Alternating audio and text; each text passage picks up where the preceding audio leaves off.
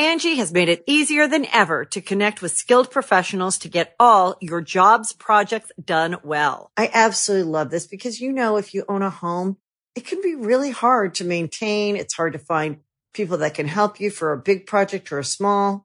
Well, whether it's in everyday maintenance and repairs or making dream projects a reality, it can be hard just to know where to start. But now all you need to do is Angie that and find a skilled local pro who will deliver the quality and expertise you need.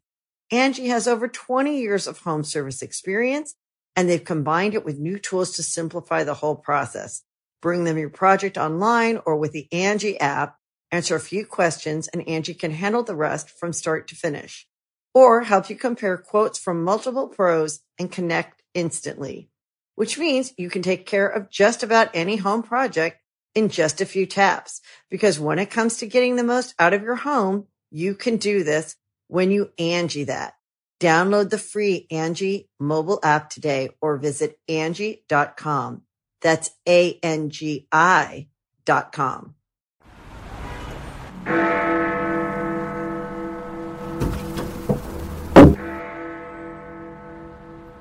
Alexa, who is Adam Ferrara? Adam Ferrara is an American actor and comedian known for playing the roles of Chief Needles Nelson on Rescue Me, Sergeant Frank Fiorelli opposite Edie Falco on Nurse Jackie. He was a co-host on the U.S. version of Top Gear. Adam's podcast is a big hit and available everywhere. Sounds like it could be funny. Sounds to me like 30 minutes you'll never get back.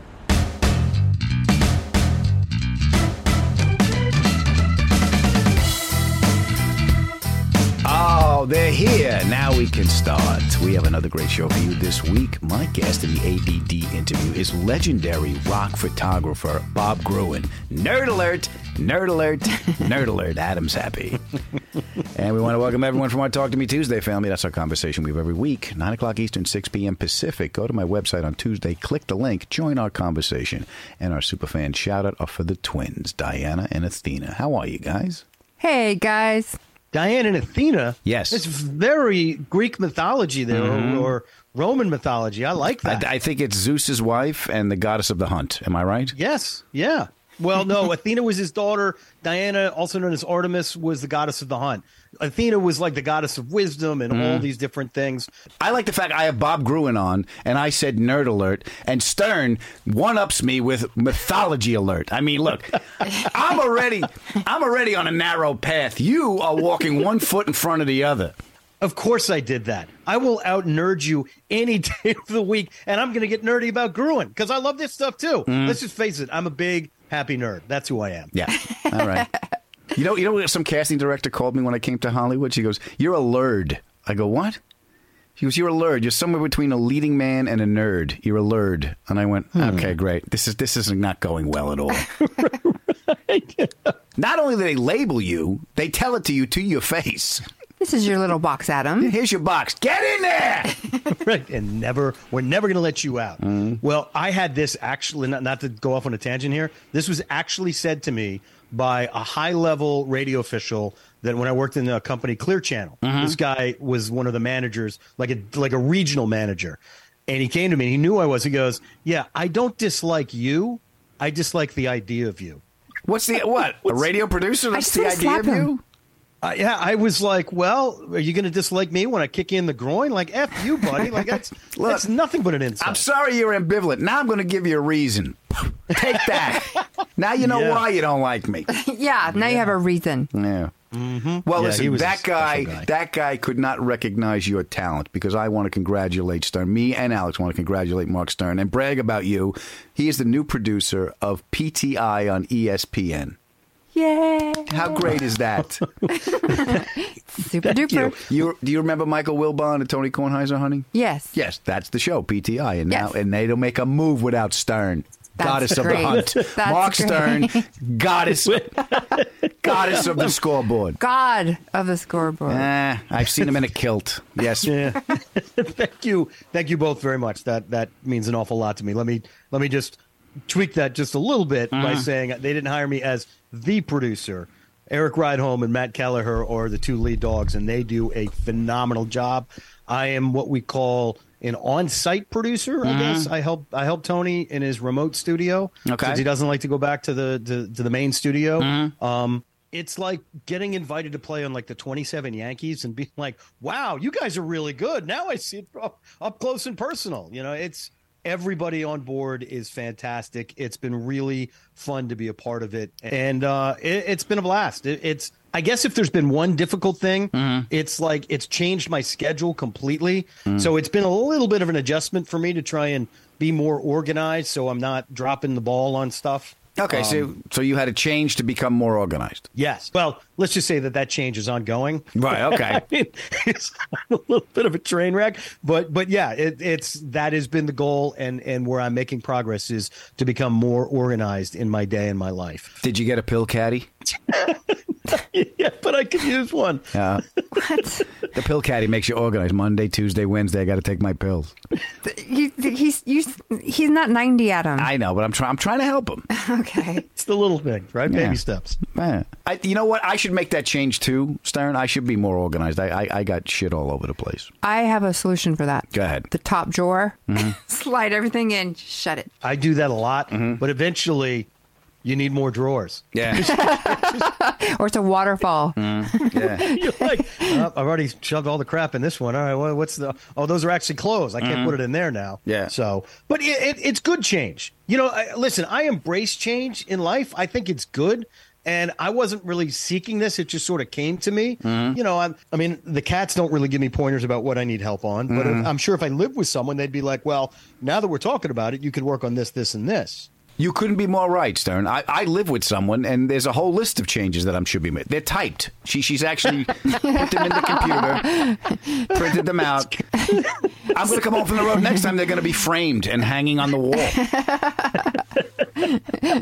wall. Well, Alex, I love that you want to make your man a better man. If there was one thing at the top, like that you could have Adam work on. A personal change or it's all personal. So some change that Adam could work on to get him to a better place. What would that one thing, Miss Alex? What would you like? Maybe not to lose his temper so quickly. What? Just to kind of embrace the fun, that's not a word, funness of life. Funness. Yeah. Yeah. I thought you said fungus. That's no. right. The fungus of life. No. I should enjoy the fungus of life. Like if things aren't going your way, just to kind of roll with it rather than pick it apart. And hit it with a hammer. Yes. Yeah. Yeah. Okay. Drive over it. Okay. Yeah. She's not wrong. I would like self-awareness is a big thing. I would like to change the way I respond to uncertainty. It's like when you're driving a car, right? That's it. Yeah, when you're sliding a car, you got to load up the suspension, and then you got to give the car a minute to respond to the input. I mean, this thing weighs a couple of tons. So if you wanted to slide to the left, you got to load up the suspension, throw the weight that way, and let the weight transfer.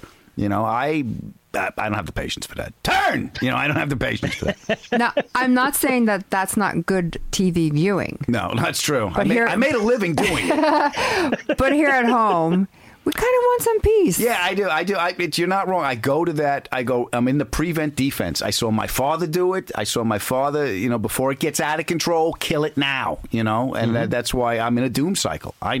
I have no defense, Your Honor. But that's good. That's good. Being aware of it, is half the battle. But but now that we pointed this out, maybe you can make some positive change with that. I've half the battle, but I'm losing the war. I'm all right. He just has to surrender. That's it. That's all I'm waiting for that day. That's what she's waiting for. She's waiting for me to do this. All right, fuck it. I am. Take me now, Lord. No, not that. Can't do it. That's it. That's not it. You win. No, just relax. No more. Like Day, I'm looking for. I can actually tell you a story, and you won't freak out. It'll be just like, oh, really? Here's what it is. She'll start telling me a story, and I'm like, all right, what do I have to move? Exactly. What do I have to buy? What do I have to get into the relaxed. action word? She's got to start the story like this. You don't need to do anything. I just want to tell you a story. We're watching a movie last night. I'm thinking to myself, is anything going to trigger him in this movie? It's true. Are we going to just have a relaxing night, or is something going to trigger his mind? You didn't see that coming? That would be me. She's not wrong.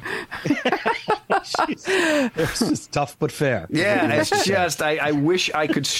You know what it is I have anxiety, so I got to structure. The structure helps me with the anxiety, but I have anxiety the fact that there's no structure, and I scream and yell, and I don't do structure. I just want to kill something. So that's my reaction. I have a solution. What is that? Have a couple gummies, Adam. I know. Eat this. Eat.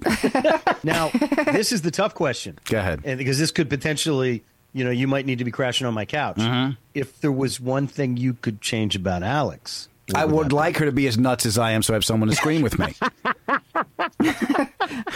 Don't you see the danger and peril we're in at every waking moment, woman? Why do I have to convince you we don't need that? Send it back. Do you eat every day? Tell me now. So you want her to be neurotic? You want her to starve herself? These are some things that we could That's work on. right. Sure. Join me in this doom cycle. Why do I have to worry alone? This is my question. Yeah. I'm not going down with the ship, Adam. And I am. Every friggin' day. I wish there was like a little food thing I could give him besides gummies that would make you it would change everything. I know. My wife keeps saying, you have to trust. You have to look at the big picture. I look at the big picture, and yet I'm terrified of the first of the month. That's what I'm fixated on. But see, that's where you're in a, what is it called? A doom cycle. Yeah, you're in a doom cycle. Yeah. If I didn't know any better, I'd swear you think I was the problem.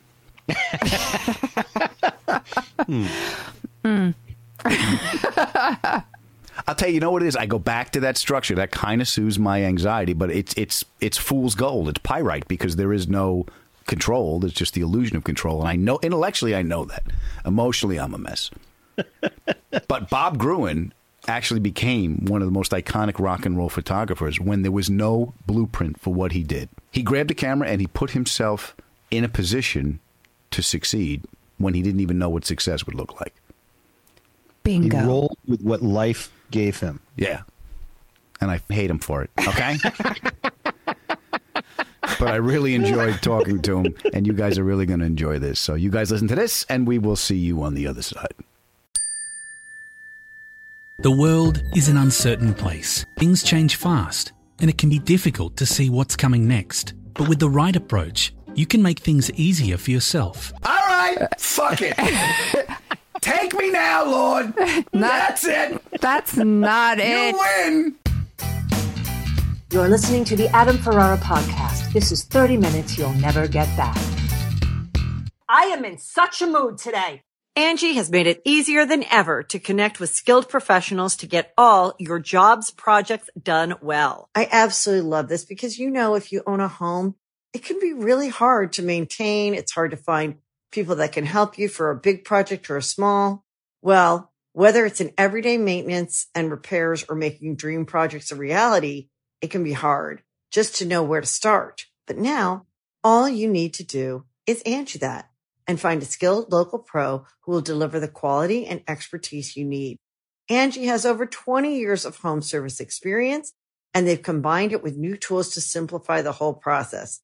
Bring them your project online or with the Angie app. Answer a few questions, and Angie can handle the rest from start to finish. Or help you compare quotes from multiple pros and connect instantly, which means you can take care of just about any home project in just a few taps. Because when it comes to getting the most out of your home, you can do this when you Angie that. Download the free Angie mobile app today or visit Angie.com. That's ANGI.com.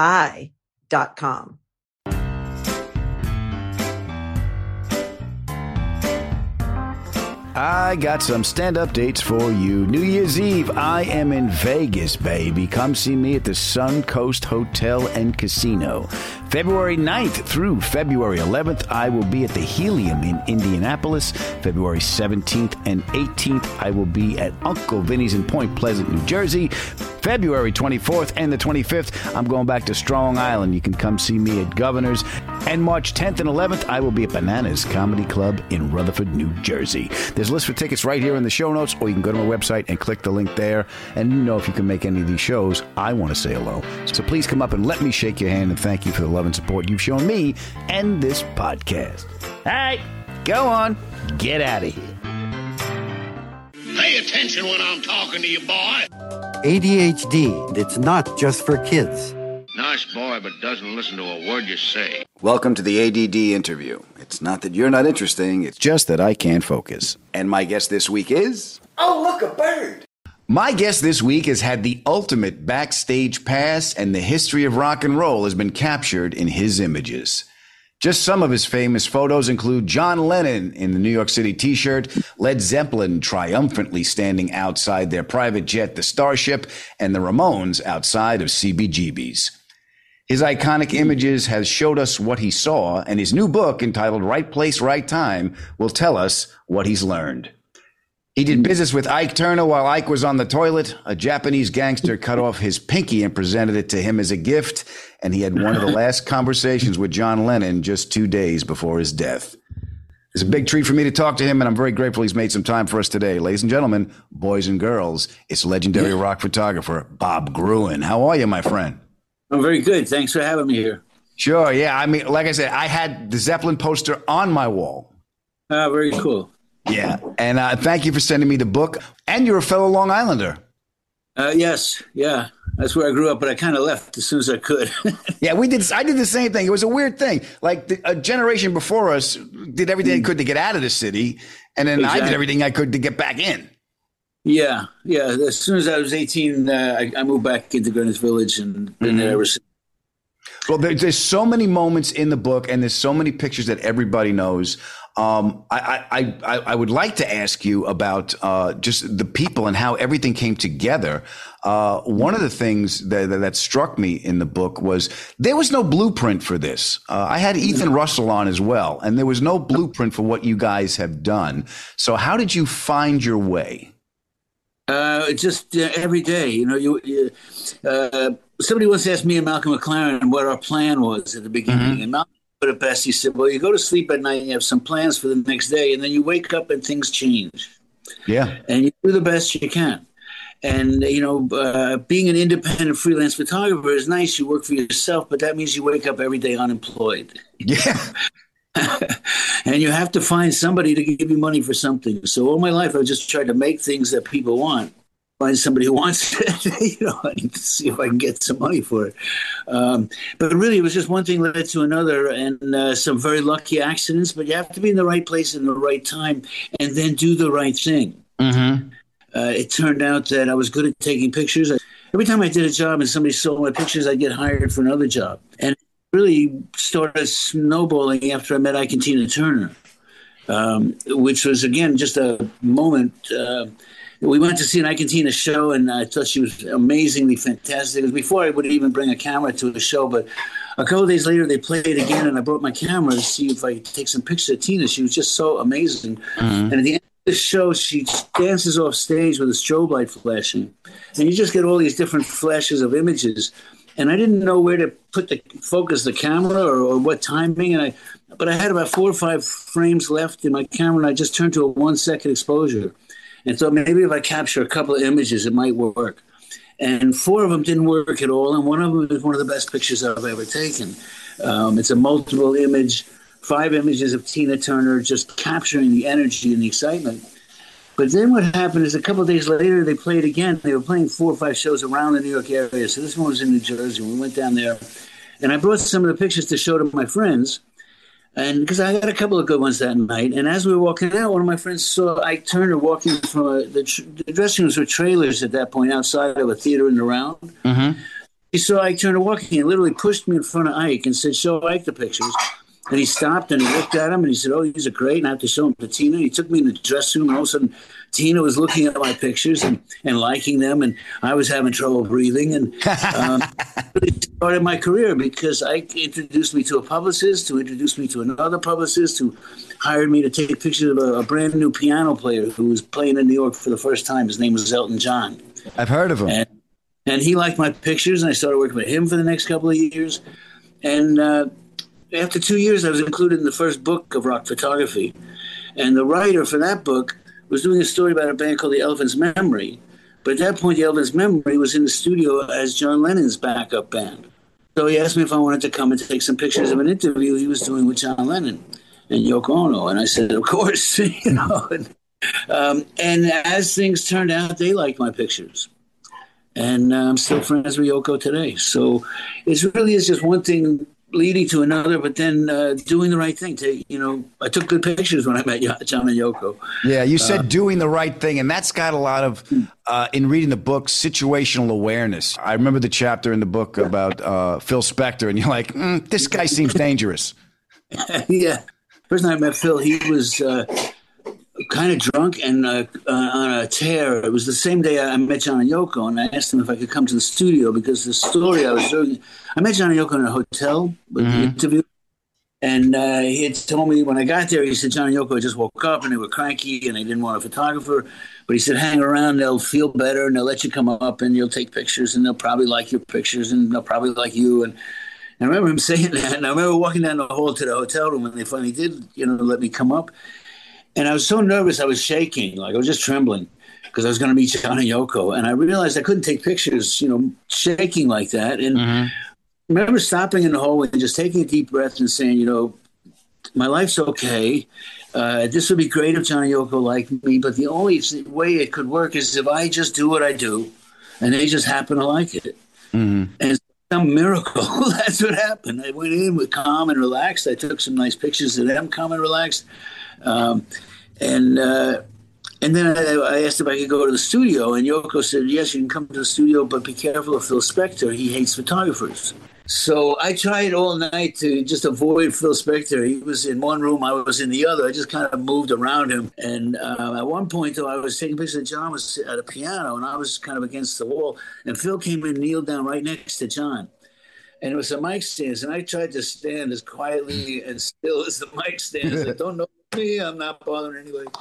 And it worked. And at the end of the night, I took some nice posed pictures of John and Yoko. And then a couple of weeks later, they got in touch with me to use one of those pictures in their album cover. Yeah. And that's when I actually went to go over and show my pictures and show my other pictures. And we started getting to know each other. In the book, you said that Yoko invited you, after a while, after a couple of meetings, Yoko invited you to hang out with him, with her and John, and you could take pictures. They said, look, we're not going to pay you because you're going to make a lot of money selling them. We just want approval. Right. And then you were in, man. They would call you. Yeah, I got excited. Yeah. Bob, I got excited reading the fucking chapter on Thanksgiving when he was recording with Elton John, Whatever Gets You Through the Night. You were there. You were there when he said, will you sing this live for me? He goes, well, if it goes to number one, I'll do it. And it did. It did. Yeah. That was an exciting moment. And again, they didn't call me. They called me for the concert, but the afternoon that John was in the recording studio, I just happened to stop by because I was in the neighborhood as I would. Like, I just kind of had access to go see him as a friend or, see what he was doing. But they didn't hire me to be there all the time. Right. But I just had a kind of knack for showing up. Like, I got there. And I remember walking in the studio and John saying, Elton John's here today recording. Where were you? And I remember saying, well, you could have called me, But he said, get pictures, So I took a bunch of pictures of them. And yes, Elton said, I'm going to play Madison Square Garden. Would you come and sing with me? And John kind of flippantly, he said, yeah, if this song gets to be number one, I'll sing it there. Because whoever expected it to be a number one song? And then it was. And then he had to make good on the promise. And that time they called me in the afternoon. I remember May calling him and saying, hey, Bob, John's going to sing with Elton John tonight at the Garden. And she said, we got you a ticket. I didn't even have a photo pass. Right. And I remember getting down to the front of the, working my way to the front of the audience. I think I had an orchestra ticket.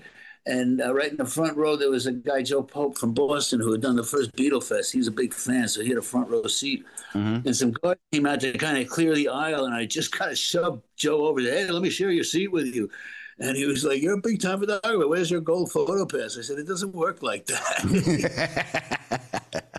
So, but I did get some good pictures that night. I do remember the roar of excitement when Elton John said, John Lennon, when he brought him on.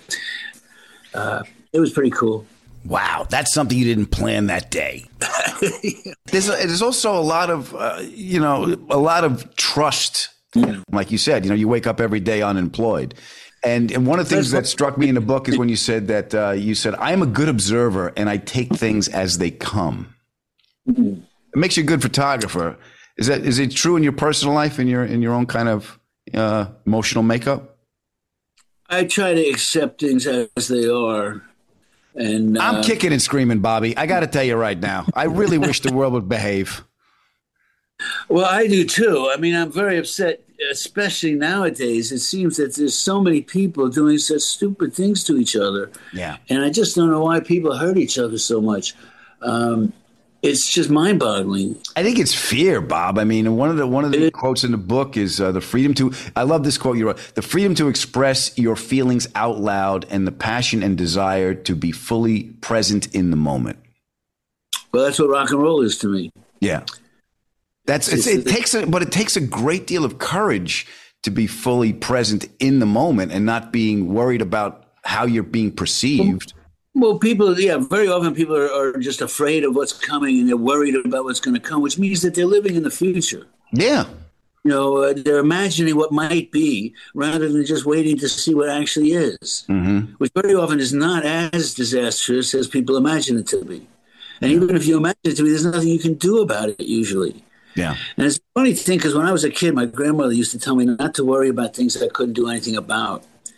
And it took me about 60 years to know what she meant. To be able to relax and realize when something comes up, like, I can't do anything about that, so I'm not going to worry about it. I'm just not going to think of it. I'm going to think about what's going on now. Yeah. Well, because I think you fixate on the feeling, and then your mind has to make sense of why you have this feeling, and they'll project it on something. Yeah, it spawns out of insecurity and change. Change is the only constant, but human beings really don't like change or know how to adapt to it. I wanted to ask you this because out of all the people you shot, you've seen fame come, you've seen fame go, you've seen people adjust to change, and you've seen people that haven't. David Cassidy, of that chapter in the book, was a great example because he couldn't go anywhere at the peak of the Partridge Family, and the poor guy, at the end of it, he just, when that went away, I don't think he knew who he was. My question to you is this: how do you adapt to change? And have you ever had to reinvent? Well, yes. I think I've reinvented. What I do now is very different from what I used to do. Trying to see every show there is and take pictures of every band. I know younger people who are doing that still, but it's not something that's really age appropriate for me. But luckily I've transitioned. I remember in the 80s kind of moving on from taking pictures to starting to set up gallery exhibits and selling pictures. And nowadays much more is have exhibitions, and I give talks, and I'm more about selling pictures than taking new ones. When I was working, in the 60s, 70s, 80s, you would make a print or make a transparency and send that to a magazine. They would then send them to a printer, and the printer would transfer that into the materials, the printing plates, and so on. As that turned digital in the 80s and 90s, the printer would do the digital part. But after 2000, when more and more people had their own computer, you couldn't send a slide or a transparency. So the world really changed to digital. So if I took pictures in film, I still had to make my own scans, my own digital scans to send to a magazine. So around 2000, I switched to digital cameras. And I mean, that's a big question today, is you use film or digital? And I've been using digital because there's a digital world. Yeah. And, magazines are digital. The world is digital. Distribution became a totally digital thing. And the idea of when I used to go to a concert, take pictures. And first of all, you didn't know what you had. There was no screen on the back telling you what you got. So I remember very often I'd walk out of a theater and people say, "Hey, Bob, did you get some good pictures tonight?" And I always said, "I hope so," because it wasn't until you got home and developed it that you found out if one of the 27 things that could go wrong, happened, or if you got good pictures. So you got good negatives, and then you make pictures, and then, you make prints or slides, and then you send them to a magazine. Nowadays, you take a picture, push a button, and the whole world looks at it. It takes a split second. It used to take days or, weeks to get a picture to a magazine. Rolling Stone in the 70s had a lead time of 6 weeks. Meaning if I took a picture this week and their deadline was next Tuesday, the picture would be in the paper a month and a half later, 6 weeks after the Tuesday deadline. Nowadays, it's 6 seconds. And your website is there, around the world instantly. Do you fear change? Are you excited by change? I don't fear change. I kind of enjoy it. Sometimes it gets to be a bit much, but I think I on the one hand, I like to come home to my house and things aren't changed much in my house, except that I seem to have added a lot of stuff over the years. There's a lot more stuff in the house, but that's pretty constant. But I like going to new places, seeing new things. I used to say my favorite two things was flying out of New York and seeing the Empire State Building fade in the background and going, whew, and just not as hectic as New York. And you're just going to take a breath and move a little slower. And then after 3 or 4 days there, my favorite thing is coming back and seeing the Empire State Building and knowing I'm finally back home and I can think, normally again. Yeah. I have to ask you about some of my favorite photos that I've had on my wall. The John Lennon New York City T-shirt photo is in the book. You said that happened the night before he saw a UFO. No, the T-shirt photo was actually a couple of days later. Okay. A week or so after that. But yes, one night John had come back to New York. He had the Lost Weekend period. With Harry Nilsson. And he was embarrassed by having a Kotex on his head out in Los Angeles. And he woke up to how drunk he was in public. So he came back to New York and he got an apartment. He still was separated from Yoko because he was still he was depressed and drinking and carrying on. And Yoko was more serious and wanted to work. And she wanted a drunken guy, moping around the house. So that's when she sent him off, and he ended up with May Pang, not necessarily as a love affair. May worked as his secretary, and he's not the first executive to have slept with his secretary. But anyway, he came back to New York and got an apartment on the East Side, so he had a separate, place he was living. And I'd gone there once or twice. He invited me over, a very nice little penthouse apartment. And one night I was actually out to dinner with a couple of Elephant's Memory in Brooklyn, and I got home, and this was the most exciting. You talk about celebrity phone calls and stuff. So I got home and I get in those days we didn't have an answering machine, or now it's digital. Back then you had a phone line that went to an answering service. It was a room with half a dozen women who would answer your phone line, and I'd get home, call the service, and they said a Dr. Winston called because John didn't want to excite people too much by saying John Lennon, and the middle name is Winston, so his hotel name was Dr. Winston. So I'd get a message, Dr. Winston called. My heart would always jump a beat, John Lennon called me. So I called him back, and he said he wanted me to come up and develop some film. And I get to the house, and he said that he had been sitting in the living room, and he saw some light. There was a little door to the balcony, to the rooftop, with a little balcony outside. That's where I took the New York City picture. And anyway, he saw some lights flashing on the door, and his first thought, he thought that was the neon lights from the stores or something outside. When he remembered he was on the 19th floor and there was no stores outside, and he got up to see what it was. He stepped outside and he said he saw a flying saucer in the sky, like a science fiction movie, a big round thing with lights around it, kind of floating in the sky. And then he realized it was a flying saucer, and he started screaming, "There's a flying saucer! There's a flying saucer!" And this was in beginning of August, I think, and he was naked. It was a hot summer night, so he's standing on his rooftop yelling, "There's a flying saucer!" May came running out to see what he's yelling about. She saw it. She went back and got her camera. So she took a number of pictures, and John said the thing floated past. And he starts yelling, "Take me with you! Take me with you!" And like I said, I don't know if any neighbors looked out the window, but they're like, "Oh, there's crazy naked John again," you know. But anyway, I got home and I get this message. I went up and I got the film and explained the story. So I took the film home and I developed it because it was a special film, and he didn't want to just take it to a store and wait a week. He wanted to see what happened, you know. Mm-hmm. So I put a roll of my film in, I put his film in, and I put a roll of my film on top, and I developed it normally, and his film came out completely blank. Mm. Like my film, both rolls, top and bottom, came out fine, and his roll was not just blank, it was like sci-fi blank, that there was no she had taken half a dozen pictures of John and Ringo in a recording studio at the beginning of the roll. Mm-hmm. Those came out. No, those didn't come out. Those didn't come out. Was blank, as if it was like tapped, like there's no pictures on this roll anymore. You know? So we didn't know what that meant at all, you know. So then I said to him, you know, well, did you call a newspaper, the police, or anything? He said, well, I can't call and say I'm John Lennon. I saw a flying saucer. I said, well, I can. Mm-hmm. So I called up the Daily News and I asked them if they saw any flying saucers, you know, if there was any reports of flying saucers. And they said, up on the east side, yeah, a couple of people. And I called the police and they said, you know, we get reports of flying saucers all the time. And I called the New York Times and asked if anybody reported a flying saucer, and they hung up on me. I also wanted to ask you about Deborah Harry. Deborah Harry played my mother in a pilot I did for Comedy Central. Oh, really? Yeah, I got to spend time with her, and she was telling me stories.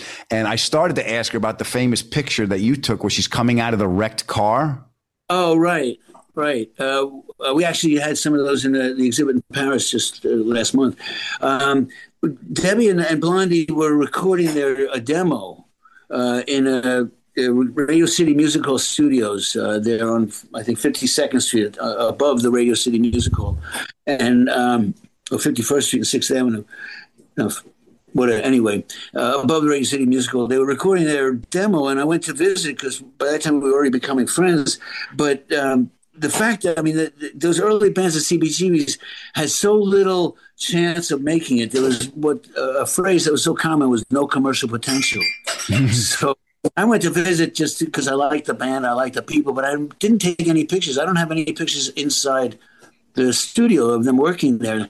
But as we came out, there was a car wreck that had been on the street for a day or two already, upside down on 6th Avenue. I don't know what horrendous thing had happened, but this car was upside down on the side of the road. And I think it was Chris said, oh, let's take some pictures by the car. And Debbie ran over, and instead of just standing there like some people would do, she crawled into the front of the wreck and came crawling out as if it had been her car accident. And Chris had run over and he put the guitar in the trunk, so it was kind of falling out because it said Blondie on the guitar. So it labeled the picture, and Debbie comes out, she's holding her head and she's leaning against the car, and she makes it look like her car accident. And a couple of pictures, especially a color one, was like really great, where she's on her knees and holding her head. And we sent it to a number of different magazines. And Cream Magazine, of course, has a sense of humor, so they published it with some funny caption. But I remember the German magazine Bravo was like very insistent. What are the facts? What is this picture about? And there are no facts. It's just a picture. Make up your own story. And they were like so strict they couldn't make up a story. I was like, come on, just say something funny, you know. But the pictures really lasted. And one time I did an interview actually for CBS with Debbie, and she mentioned that we might have been inspired thinking about the Andy Warhol accident photos, which or something that once you see it, you don't ever unsee it. But it was really just spur of the moment, and we had no idea why a picture of a rock singer with a wrecked car would matter. But yeah, it struck a nerve. I mean, you can plan all you want, but if you know things just kind of pop up, and you just have to be alert to that kind of thing. And again, you don't know what's going to hit and what's not. Well, that was the thing about change. I mean, I'm very comfortable not changing, but I'm also very comfortable with change and just jumping to the spur of the moment and making something happen, being spontaneous. You know, I like to say that I strive for peace and quiet, but I thrive in chaos. That's good. You know, that's good. Okay. That's good. Is it easier for you, Bob? Is it easier for you to photograph someone that you're a fan of? Well, yeah, if I like it, I'm having more fun and I feel it more. Mm-hmm. I can take pictures of anybody, anywhere. It's just, it's turned into a job after years of practice. Yeah. But when I do like somebody, and then particularly when I get to know them and they like me, and we spend more time, having more time in relaxed situations, I get better, more intimate kind of photos, like with John and Yoko or with other people I work with. The Clash, for instance, I spent a lot of time with. Yeah, because I was reading about one of my favorite photos of yours is Zeppelin outside the Starship, and it was kind of you said it was kind of antiseptic, you know. Well, at that point, I didn't know them at all.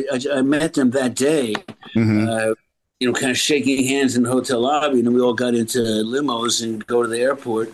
And as we got out, I think either Robert or Lisa Robinson said, let's take a picture by the plane. And I said, yeah, just walk over. So what's funny about that is that we were about to go up the stairs to the plane, so we were right there. And so when we went over, they were by the wing, and I just kind of backed up far enough to see the name on the plane. So the plane is so big, it doesn't fit in the picture, which is something that makes a picture really exceptional, that the plane is just so gigantic. You can't even fit in the frame, and they have their shirts open. It's summertime. They don't give a damn about the world, and they own their own plane. Yeah. They actually don't own the plane. It was called this Enterprise Starship One, and it was rented by different bands. And if you rented it for a month, they put your name on it. And I saw, Alice Cooper or Rolling Stones. I was on the plane again with Elton John. And I have a picture of him in front of the plane, but he was on the tarmac just coming out of the terminal. So the plane is kind of in the distance, and it looks like a little toy in the background. It's impressive. But that day they snuck Stevie Wonder on as a surprise. It was Elton's birthday.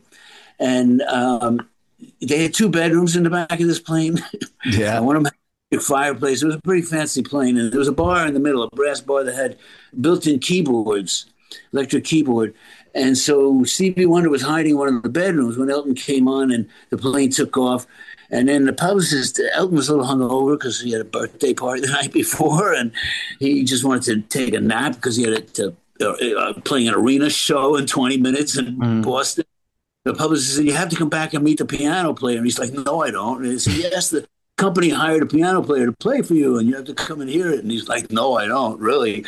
And he said, yes, you really do. You have to come. And they wouldn't stop bugging him until he, okay, whatever. And he comes back, and Stevie Wonder was playing Crocodile Rock. And then he and then he got in a much better mood, and I took my picture. And I got a nice picture of the two of them together. It was great. Wow, what a ride you've had, man. You saw The Who at the Fillmore the night of the fire.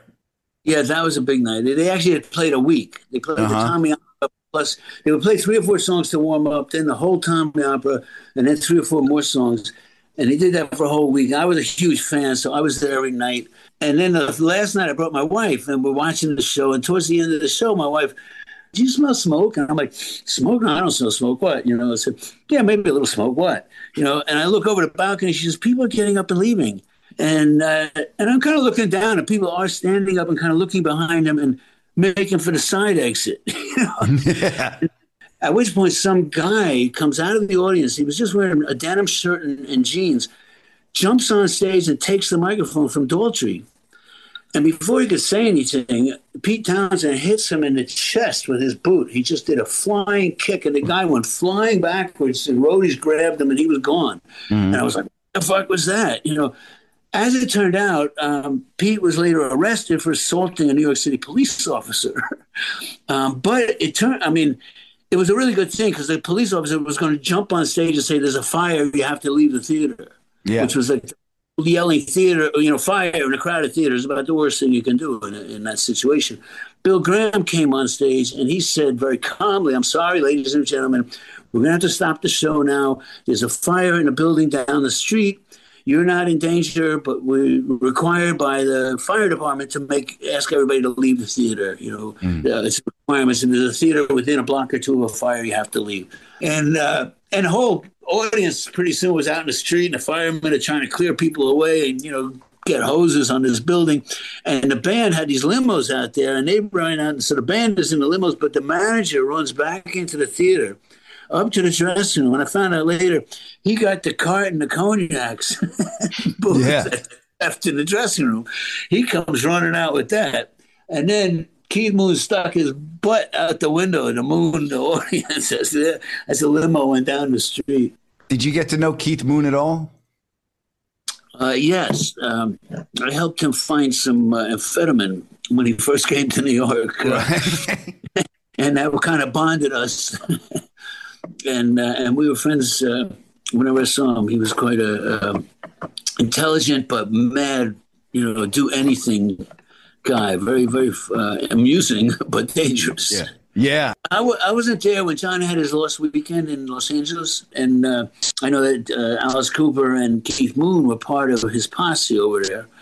And when John was back a couple of years later, after Sean was born, I think around 76 or something, he was home in the house husband period where he was taking care of the baby. And somebody had asked me to deliver a message that Keith Moon was in town and wanted to come and visit. And they were saying that Keith's, he doesn't want to drink. He just wants to catch up and say hello and, not to disturb John too much. And John said, no, who wants to see Keith when he's like little Lord Fauntleroy being totally polite and nice? He's a madman with the madman, but not now, Yeah. Yeah, I had Glenn Johns on the show, and he was telling me, I would ask him, different, what were your impressions of this? I'm just going to give you some names. And I said, Keith Moon, and he went, lunatic.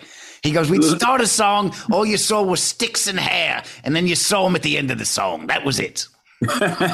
Yeah, that's a good description. Well, you went through so much stuff in the book. You got sober, you got clean, and the emotional things. Here's one of the things I haven't finished the book yet. Like I said, this came together last minute. But your first wife officiated your wedding to your next wife.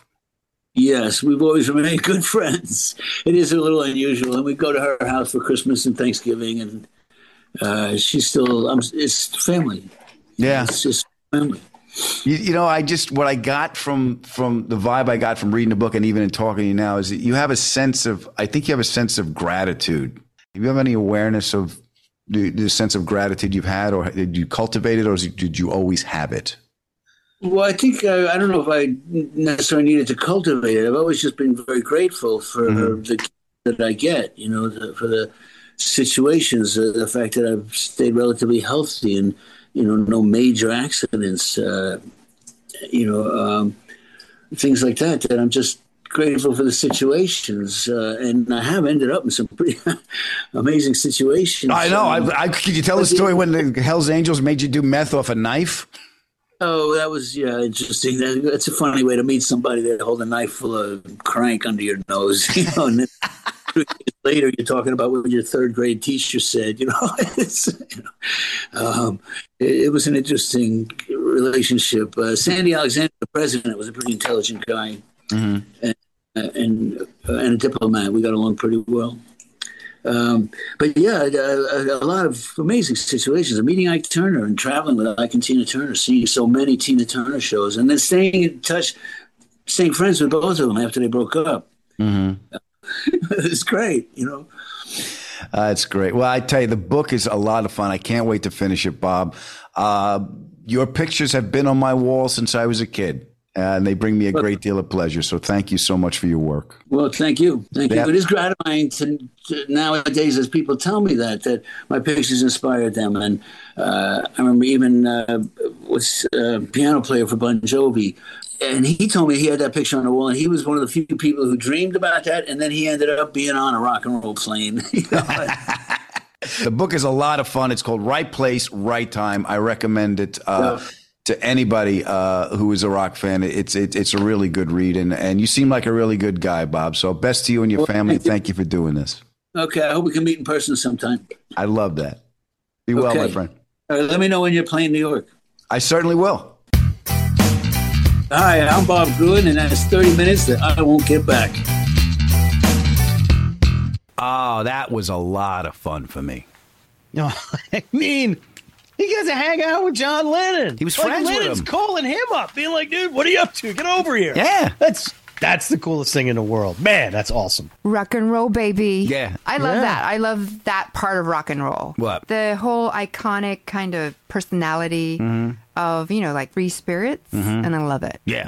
The idea of like, I don't care how I'm being perceived. I'm acting, and I'm responding to like the art that I hear in my head or whatever. Like I'm present in that moment, and I'm not self-conscious about how people are going to take this or whatever. And that's the beauty and the freedom of that expression. I mean, if you're doing it right, it's genius. And the people he was hanging out with and the work that he did was genius. I mean, it was just in the moment. It was perfect. Yeah, I'm doing this for me. I don't care, but get the publicist and get the word out. We need a new album to really be a big hit. The record company's on our ass. But he seems to be a great guy to be around. I really enjoyed talking to him. I mean, I've seen the pictures, and I was a little fan. I say go have dinner with him. He wants to have dinner with you. That'd be nice. He that would seems, be nice. I mean, amazing. Just someone who, there's some people on the planet that you are so relaxed, it brings out the best in you. And it seems like he can do that. Like with John and Yoko, with, whoever he's photographing, for sure. People are comfortable and feel safe around him to allow him to get access to the essence of them, and that's when he can take a picture. Yeah. I mean, even that picture that you were talking about with Deborah Herrick, and I'm thinking to myself, it's great, isn't it? It is great. I thought to myself, look, fellas, I survived this wreck. Right. That's what it's kind of saying in a way. Yeah. Don't you think? Like, I'm rock and roll, and look at me crawling out of this wreck, and I look great. I just looked at that picture when it came out. I'm going to go, God, she really can't drive. That's how you took it? I was like, she's living the life. She's living this life, and she just wrecked the car, but she's got to get to the gig, and she looks so cool. That's how you took it. That's how I took it. Yeah. I took it like, hey, even this wreck can't keep me down, and I look good. Yeah, well, you see, obviously, Stern, she's taken one of my gummies, and that's what she is now. I couldn't do Bob's job, because with my personality, I'd be like, look, I'm working here. Do me a favor. Meet me halfway, Pete. Give me one windmill. I'll get the shot, and we'll go have some brandy. Work with me. Help me help you, Townsend. See, there you go. What? You're not in the moment. You're not feeling it. I know. You're not enjoying it. I'm connected to outcome. I'm connected to outcome. You're on a freaking schedule. Hurry up. This podcast has to end soon. I have shit to do. That sucks, man. I know. You're a downer. Thank you. You're a downer. Yeah, what would John say to you? Come on, Adam. Let's have a little bit of a laugh. There we go. Yeah. You know? I mean, come on. No, John would go like this. It's the UFO. Put your clothes on. Take me with you. Okay, when he said take me with you, I thought to myself, wow, he's in a bad place because he doesn't want to be where he is. Well, is that what he meant? No. I disagree, Alex. Okay. I think he was the quintessential artist. So he always wanted to break through boundaries. And it's like, what greater experience could an artist or a human have than go off with aliens? Be like, oh my God, I got to experience that. I want to see that. I think he was just utterly fearless when it came to new stuff and sort of like unplowed snow, or you know what I'm talking about. And just the unknown. I think he was totally undaunted by that. I love that. He had a book. I forget what book I read it in, but it was like when they first took acid. Paul actually said, he's like, there's, you could see things differently, and John was very excited by that, and I was like, I don't know, let's get some funny little thing where I could never get back home again. Right. I was frightened by it, but John was like, would embrace it. See, I've read too many Reddits. Okay, what did they say on Reddit? You get probed, and you don't want to be there, and there's a bright light. What? No. Being abducted by an alien. It's called abduction. Oh, they're gonna. It's not like, here you go, come on here to our nice VIP plane. No, they're gonna look in your ass. That's the first thing they do. That's Let me see the ass. That's why I thought that way, Mark. Yeah. Well, okay. Let me ask you this: Do you think the aliens knew who he was? Do you think they did any research at all? Or let's take the naked guy off the balcony. I gotta think if they came all the way here and they're flying around New York, they're like, oh my God, that's a beetle. He wants to come with us. You think they go to farms and they get people like out? You guys are missing it. Go ahead. They passed him up. Well, maybe they couldn't stop. They didn't hear it. They were late. We'll be back, John. Maybe they were in a doom cycle going, I'm not taking the naked guy. That's nothing but trouble. He's a handful. Yeah. That guy. Yeah. But first of all, I love John Lennon. He's one of my all-time heroes. But I love that, fearlessness and not worried about the unknown. And to talk about Bob for a second, you're basically working without a net. Yeah. And the fearlessness that's involved in that, and it's like, I didn't really know how to make this work. And like when he talked about that Tina Turner picture, Like, he didn't really know what he was going to get, and he got something that was iconic. And it's like, oh, I guess I just have to trust my senses and trust my gut instincts, and this will work itself out, which, Adam, maybe you want to take a little cue from? Yes, Adam. You're absolutely right. I should be Tina Turner. That's who I should be. First we do things quiet, then we do things rough. Big wheels keep on turning, bright mirror keep on burning. Are you done? Roll it, roll it on the river.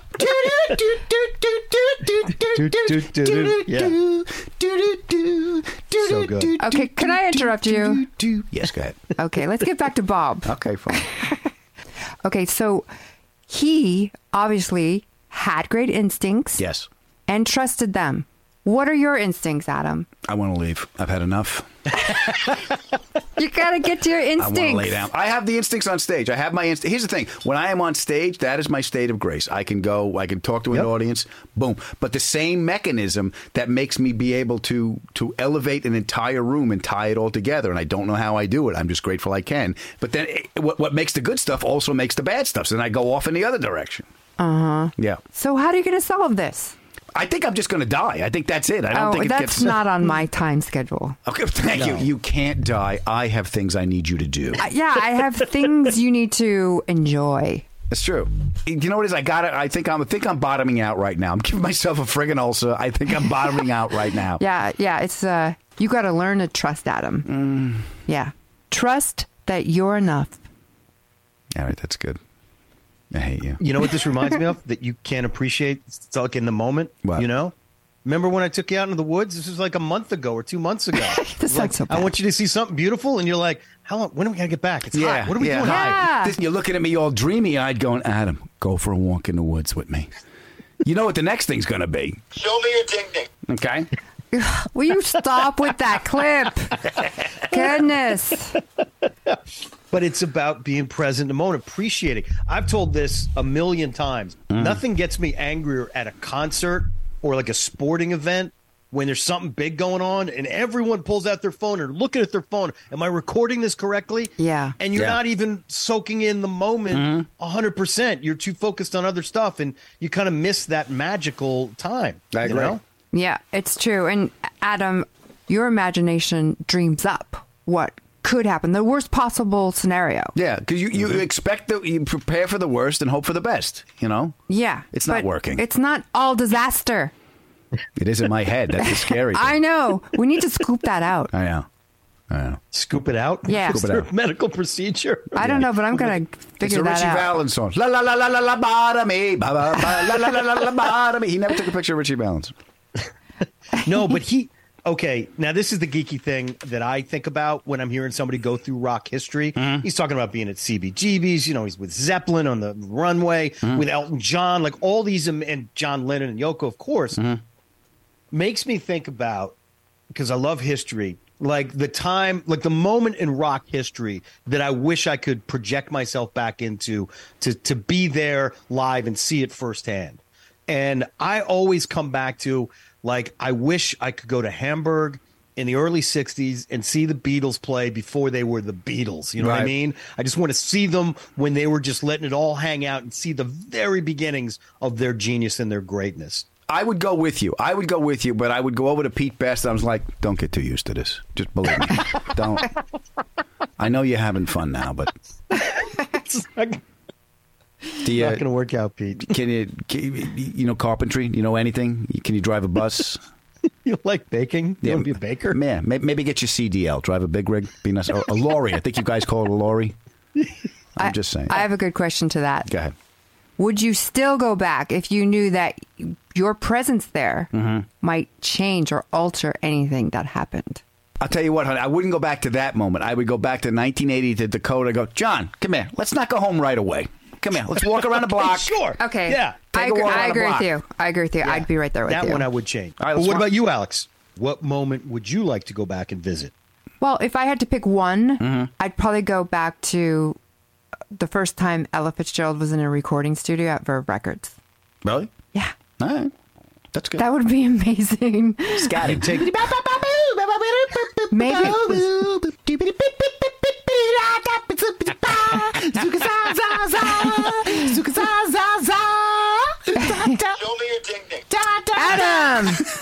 sound way different than that. Goodness. I love that song. Sorry, Ella. I want to thank the legendary Bob Gruen for being my guest. It was a real treat for me to have time to talk to him. Honey, if they want to get a hold of us, where do they go? The AdamFerrara@gmail. Thank you guys so much. The show is growing. Leave us a review. That helps us with our friend, Mr. Algorithm. And tell 89 people you love about the show, because that'll really help us out. We are trying to grow our audience, and we need you to do it. Please come see me on the road. I will make you laugh. And remember that we are all in this together, brothers and sisters. So please share the road. And life is hard, so you take it easy on yourself. The pod is ended. Go in peace. If there was one thing you could change about Alex, I would like her to be as nuts as I am, so I have someone to scream with me. Don't you see the danger and peril we're in at every waking moment, woman? That's right. Extinguish an angelic light so you feel better, you selfish dick. Angie has made it easier than ever to connect with skilled professionals to get all your jobs projects done well. I absolutely love this because, if you own a home, it can be really hard to maintain. It's hard to find people that can help you for a big project or a small. Well, whether it's in everyday maintenance and repairs or making dream projects a reality, it can be hard just to know where to start. But now all you need to do is Angie that and find a skilled local pro who will deliver the quality and expertise you need. Angie has over 20 years of home service experience, and they've combined it with new tools to simplify the whole process. Bring them your project online or with the Angie app, answer a few questions, and Angie can handle the rest from start to finish. Or help you compare quotes from multiple pros and connect instantly, which means you can take care of just about any home project in just a few taps. Because when it comes to getting the most out of your home, you can do this when you Angie that. Download the free Angie mobile app today or visit Angie.com. That's ANGI.com.